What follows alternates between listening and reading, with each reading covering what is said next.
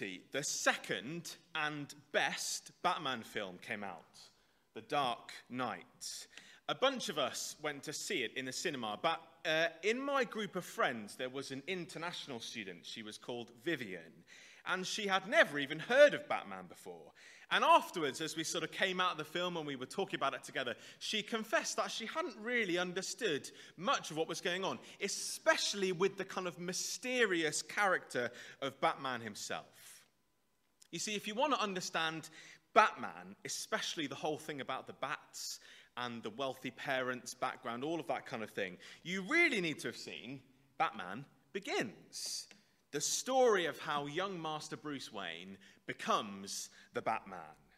If you want to understand who someone is, why they are what they're like, we need to know where they come from. We need the origin story. And that's what Genesis is for us. Genesis means beginnings, origins. This is the origin story of the human race. And as we go through this whole series in Genesis, as we look at our beginnings, we're going to understand more of who we are, what our lives are for, why we're like what we're like as human beings, why the world is as it is.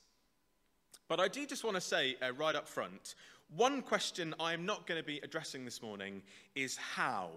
I appreciate that Genesis raises lots of questions about the relationship between the Bible and science, particularly how the world was made, how long it took. Can I say those are important questions? They matter.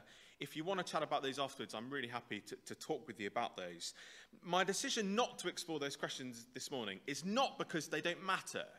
They are important, but simply because that's not the main focus of what the writer of Genesis is trying to get across to us. It's to ask a question that Genesis isn't really trying to answer.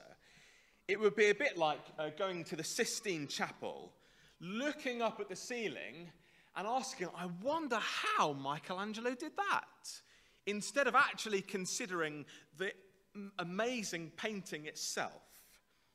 Because Moses' primary concern in writing Genesis is not how, but who.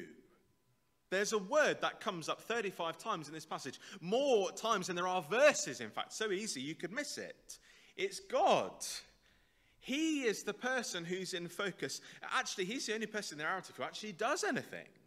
Genesis 1 is first and foremost about God, who he is, what he's like, why he put us here. And as we get to know God, we'll find that we actually get to know the world and ourselves better too. Genesis 1 is the origin story. It's the story of God, the world, and you. The story of God, the world, and you. And we start with God. Now, if you were with us last week when we looked at Psalm 8, we saw that creation is not really about itself. It's about God. Creation is singing, speaking, shouting to us about the majesty of God the Creator. And there's so much that we could pull out of this account that tells us about God. I just want to focus on two things. They're the two things that Paul identifies in Romans 1. God's eternal power and his divine nature. Because those opening words of verse 1, they're packed with significance, aren't they? In the beginning, God. And in the beginning, that God created the heavens and the earth. You see, God is the one and only. And he made everything. The heavens and the earth, the totality of everything in existence, owes its life to God. So there are not lots of different gods for lots of different things in the universe. There is one God, the one and the only. But God is also distinct from what he's made. Verse 1 tells us that everything has a beginning except for him. God didn't find some pre-existing eternal matter that was sort of eternal like him, that just happened to be lying around. Only God is uniquely eternal. Before the beginning, without a beginning, God was there. And he simply is, never beginning, never becoming, never needing, never improving, never changing.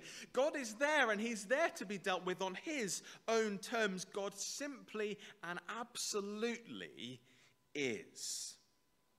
And so when he creates, he doesn't create with or against other gods. He doesn't need any assistance. There isn't any struggle in this creation.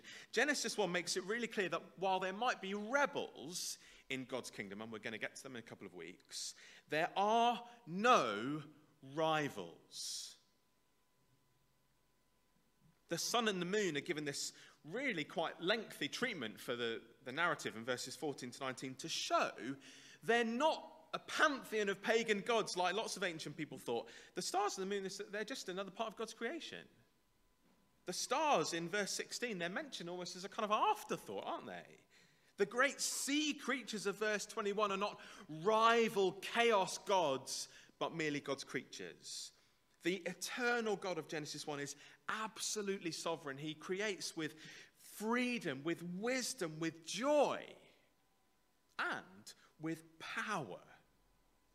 And his power is so evident, isn't it, in how he creates. The test of someone's power and authority is the impact of their words. As I know all too well, parents often say things to their children that may sound authoritative. They may mean it to be authoritative. But the real test of authority of the words is whether the children obey. But God, he simply speaks. Even to things that don't yet exist. And it happens. Let there be light. And there was light. Let there be. And it was so. Pretty much the only thing I can do that with is Alexa. And even then, to be honest, it doesn't work 100% of the time. But God speaks, and it is done. A whole universe created out of nothing is brought into being by the power of God's word. We live in God's world, created by God's word. And that same powerful word which spoke this whole universe into existence is coming to us, to you, right now. Every time you open the Bible and read it, God's power, that same power that made the world, is at work. And it never returns to him empty. That's why our confidence as a church is not in the quality of our products. It's not in our excellent music or our warm welcome or whatever it is. Our confidence is in the power of God's word to bring new life. Creation shows God's eternal power. And it also reveals his divine nature. One of the things that this account is designed to show its original readers is that the universe that we live in is not the universe of pagan mythology, whether that's of Egypt or Babylon or Canaan. In each of those accounts, creation is either the result of chaotic forces of good and evil battling for supremacy. And so in one Babylonian account, the universe is made from the leftover carcass of a defeated god. Or else the universe is some kind of cosmic accident vomited out by a god after a heavy night out. Or creation is made simply for us to serve the gods because they need us to give them the stuff that they can't be bothered to do for themselves. Do you see, in each of those different accounts, creation is either the accidental or chaotic result of pretty questionable ethics. And that has massive implications for us, for what we're about, why we're here. But Genesis 1 tells us that creation is none of those things. Nor, can I say, is it the sterile, aimless universe of atheism. In that kind of universe, the kind of universe that Dawkins and others like him sort of tell us about, our origins are from absolute zero. And our ending will be absolute zero. And so our lives, short as they are in the middle, mean absolutely zero. We might try to impose some kind of meaning for the short term, but that is ultimately pointless in a universe that comes from nothing and is going to nothing. But Genesis 1 shows us that's not the case. This world is the result of the intentional and deliberate work of a good God. 7 times we're here in this passage, and God saw that it was good. On the last of those, after creation of humanity, it is very good. It's a perfect goodness, a wholesome goodness, a complete goodness. And the goodness of creation reveals the goodness and generosity of the God who made it. Of course, that alerts us to the fact, doesn't it, that the mess and misery of our lives comes from another source, another time, and another place. It does not come from God. But you see also this passage, it hints, doesn't it, at the proper divine nature of God, the triune nature of God. If you look closely, in verse 1 we see God creating by his word, verse 3. And in verse 2, the Spirit is mysteriously there as well. There's one God, and yet there seems to be sort of 3 distinct agents of creation. In verse 26, we get another hint as well, because God says, let us make mankind in our image.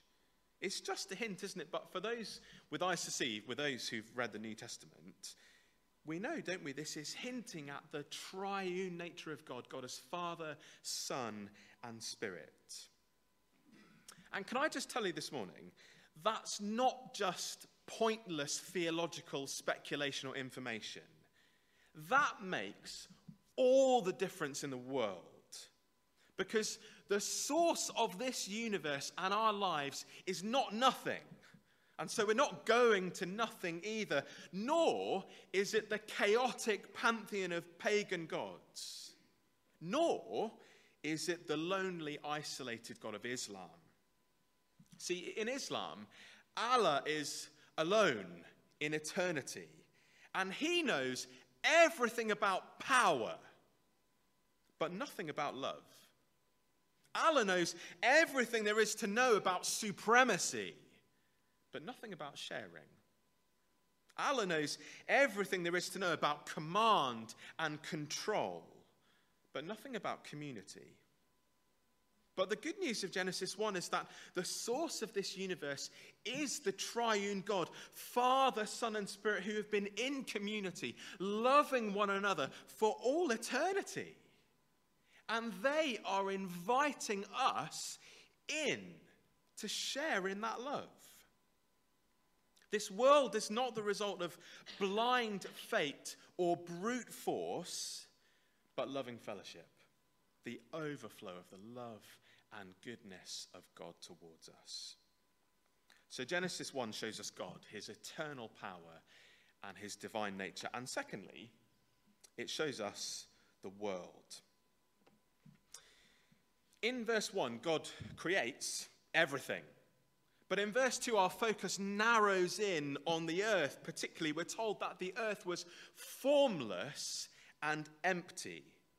In Hebrew, it's a lovely sounding phrase. The earth is tohu vavohu. You can go home and show off with some Hebrew. It's formless and empty. It's orderless and uninhabitable, barren and void. It's a dark, watery wilderness wasteland. In verse 2, the earth is a grey, lifeless lump of clay. It's devoid of life. It's a big rock hanging in empty space. But the Spirit of God is there, moving mysteriously over this watery wilderness wasteland, hovering over the deep, dark abyss like a mother eagle over the nest of its young, brooding, pregnant with creative power. And then in verse 3, this God of eternal power and loving fellowship, this God of order and abundance and goodness, gets to work. And I want you to see that what God does in these 6 days of creation is to take a formless and empty world and form it in days 1 to 3 and fill it in days 4 to 6, like this. 3 days of forming, addressing the formlessness, and 3 days of filling, addressing the emptiness. So on day 1, God separates the light from the darkness, forming the day and the night. And on day 4, did you see God fills those spaces with the sun and the moon to govern the day and the night? On day 2, God separates the waters above from the waters below. The sea and the sky are formed. And then on day 5, God fills those spaces with fish and birds. On day 3, God separates the land from the sea, forming them. And then on day 6, God fills the land with all kinds of living creatures. But there's also a special kind of bonus creative act on days 3 and day 6.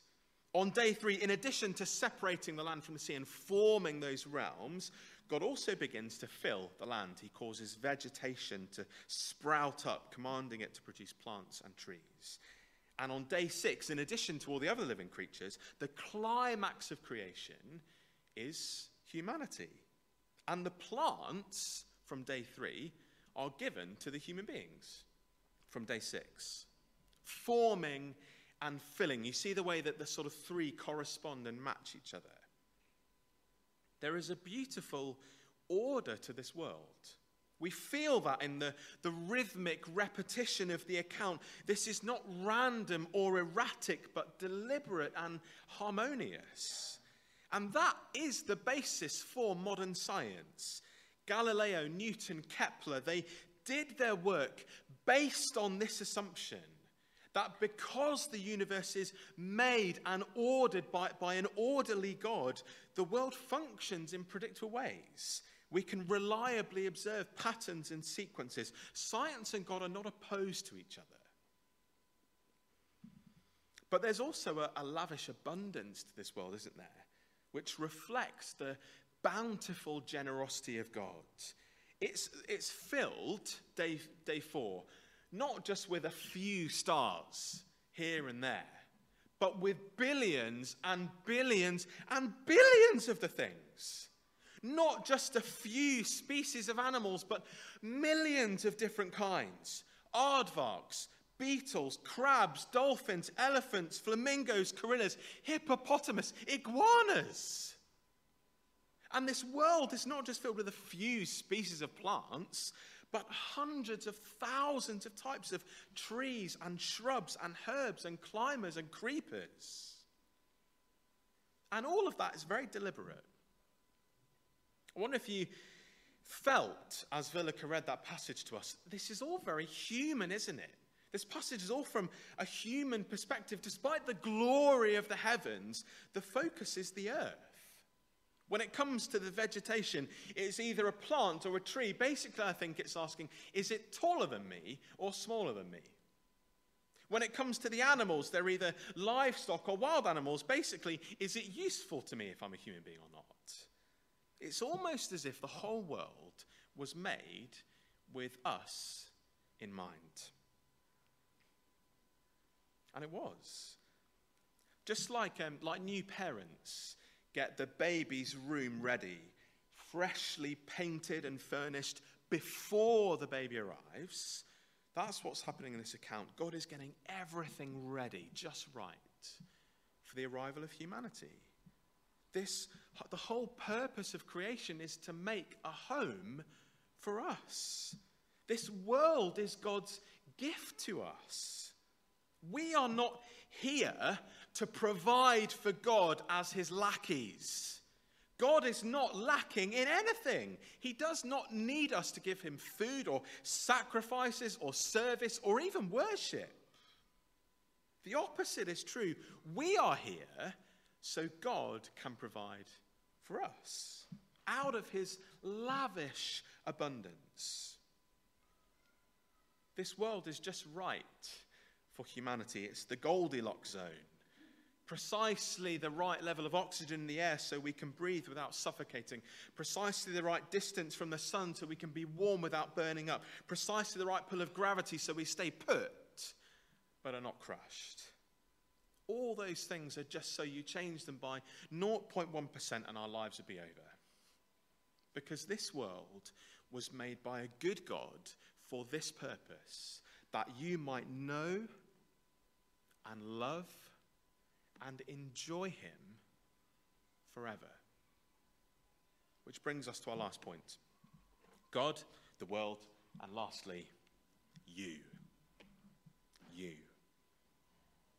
The narrative makes it really clear, doesn't it, that the making of human beings is the climax of this creation account. Human beings are created last, the special day 6 creative act. But the whole tone of the narrative changes, doesn't it, with the creation of humanity? It slows down to give us the detail. Now, human beings are not totally different. Like the animals, we're made from the dust of the earth, formed from the ground. We're given the same sort of stuff to eat. But there is something unique, something special about human beings. God doesn't say, let there be human beings. No, verse 26 is different. It's more personal. Let us make. No other creature has the amazing dignity of God actually speaking to us directly. And it's only with the arrival of humanity that creation goes from good to very good. We have an enormously privileged position in God's plans. Human beings are set apart by deliberate divine plan. Let us make. We're set apart by this divine pattern. We're in his image and likeness, and we're set apart for a divine purpose, so that they may rule. Human beings are made to be like God, to embody and represent, to make visible the invisible God in creation. So, like God, who is the ruler of this world, we are made to rule under God as his caretakers and his stewards. We're to rule in the way that God does. So it's not a license for exploitation or subjugation, which is what we've become known for. Rather, like God, who forms and fills his creation, human beings are to form and fill the world. We form the earth by subduing it and ruling over it, and we fill it by being fruitful and multiplying, so that God is seen and known across the whole world. Look, I guess for most of us here this morning, it's pretty old hat, isn't it, all of that? That we're made in the image and likeness of God. But to the first readers, that idea is radical and revolutionary. The first readers of this account, they lived in a world where only one person could claim to be in God's image, to represent God on the earth, to rule in God's place: Pharaoh. That was Pharaoh's claim in Egypt, and so it was absolutely fine for him to make slaves of everyone else. But Genesis 1 says no. All humanity is made in the image of God. All humanity is made to rule in God's world. Even Moses' original audience, slaves of Pharaoh in Egypt, are in fact royalty. They are related to the King of creation. Only the Bible has this radical equality of all kinds of people, that every single man, woman, child, unborn child, regardless of their age or intelligence or ability or disability or economic status or skin color, every single human being bears this divine image and so has enormous significance, worth, and value given to them by God. That's why we love the Queen, isn't it? Because even though she was the Queen, she didn't act like it. She treated us not as if she was over us, but as if she was one of us. That's why so many people loved her, because she knew that truth of Genesis 1. Now, that obviously has massive implications for us as human beings, and we'll explore those more in the coming weeks. But basically what we're seeing in Genesis 1 is this. This is the pattern. Human beings are created under God and over creation. Under God, over creation. And the message of Genesis 1, the point of that pattern, is that God is making a claim on our lives. He's making a claim on our flourishing as human beings. Genesis 1 is telling us that we flourish only when we live according to the Maker's instructions, when we live according to that pattern. That is bad news for arrogance and independence. But that is good news if you want to make sense of life, the universe, and everything. Because Genesis 1 is showing us that Jesus' kind and loving rule is good for you. It's good for you. It's good for your sexuality, for your body, for your family, for your finances. Do you trust that? Do you trust that God's rule is good for us as human beings? Because our problems come when we don't.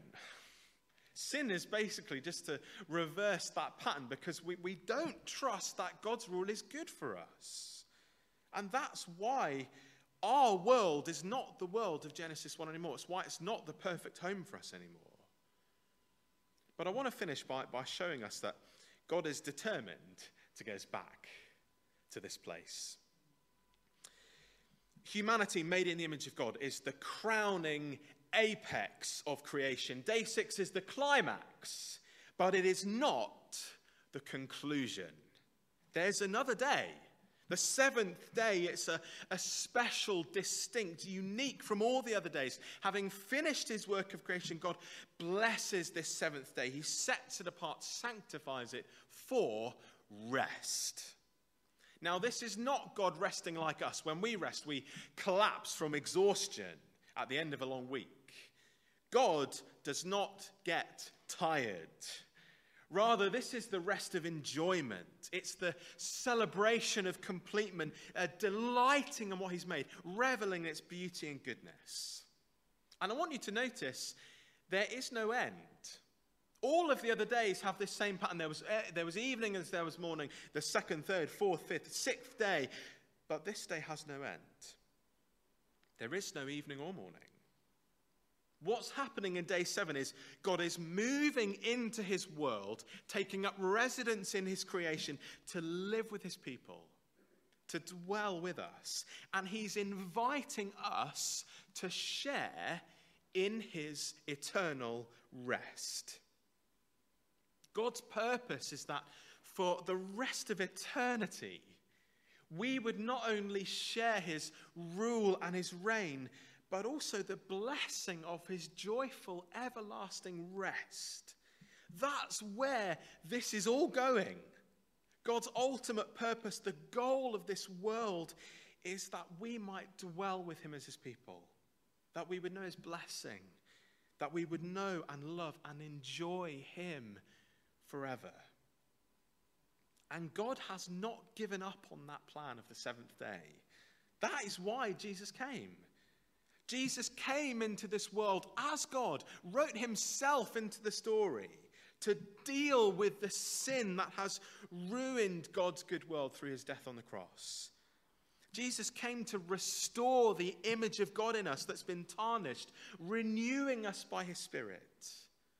Jesus came to redeem for himself a new humanity, recreated by him, who would obey God and flourish under his kind and loving rule.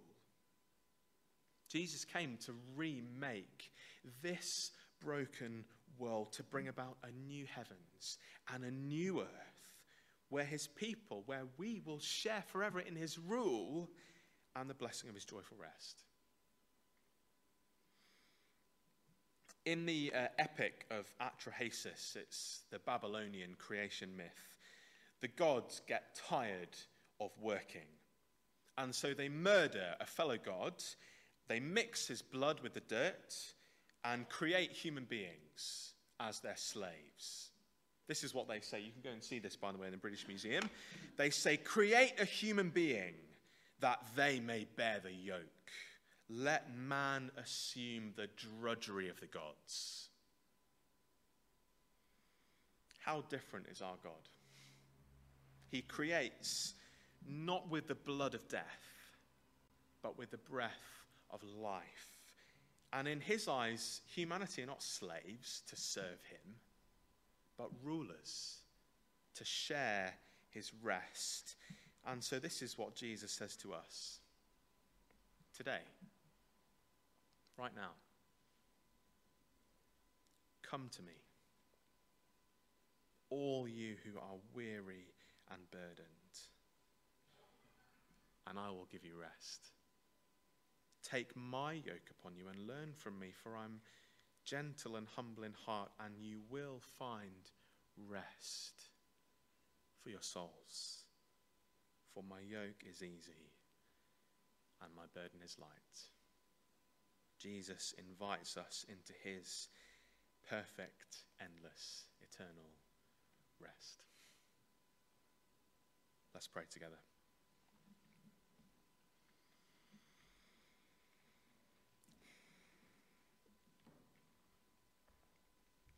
Worthy are you, our Lord and God, to receive glory and honor and power. For you created all things, by your will they were created and have their being. Father, we worship you and praise you that you are so good and so generous in giving us this world as a home for us to live in. And we praise you that even though we've ruined it, through the precious blood of Christ, you are redeeming it, making us new, making everything new. And we worship you in Jesus' name. Amen. As we continue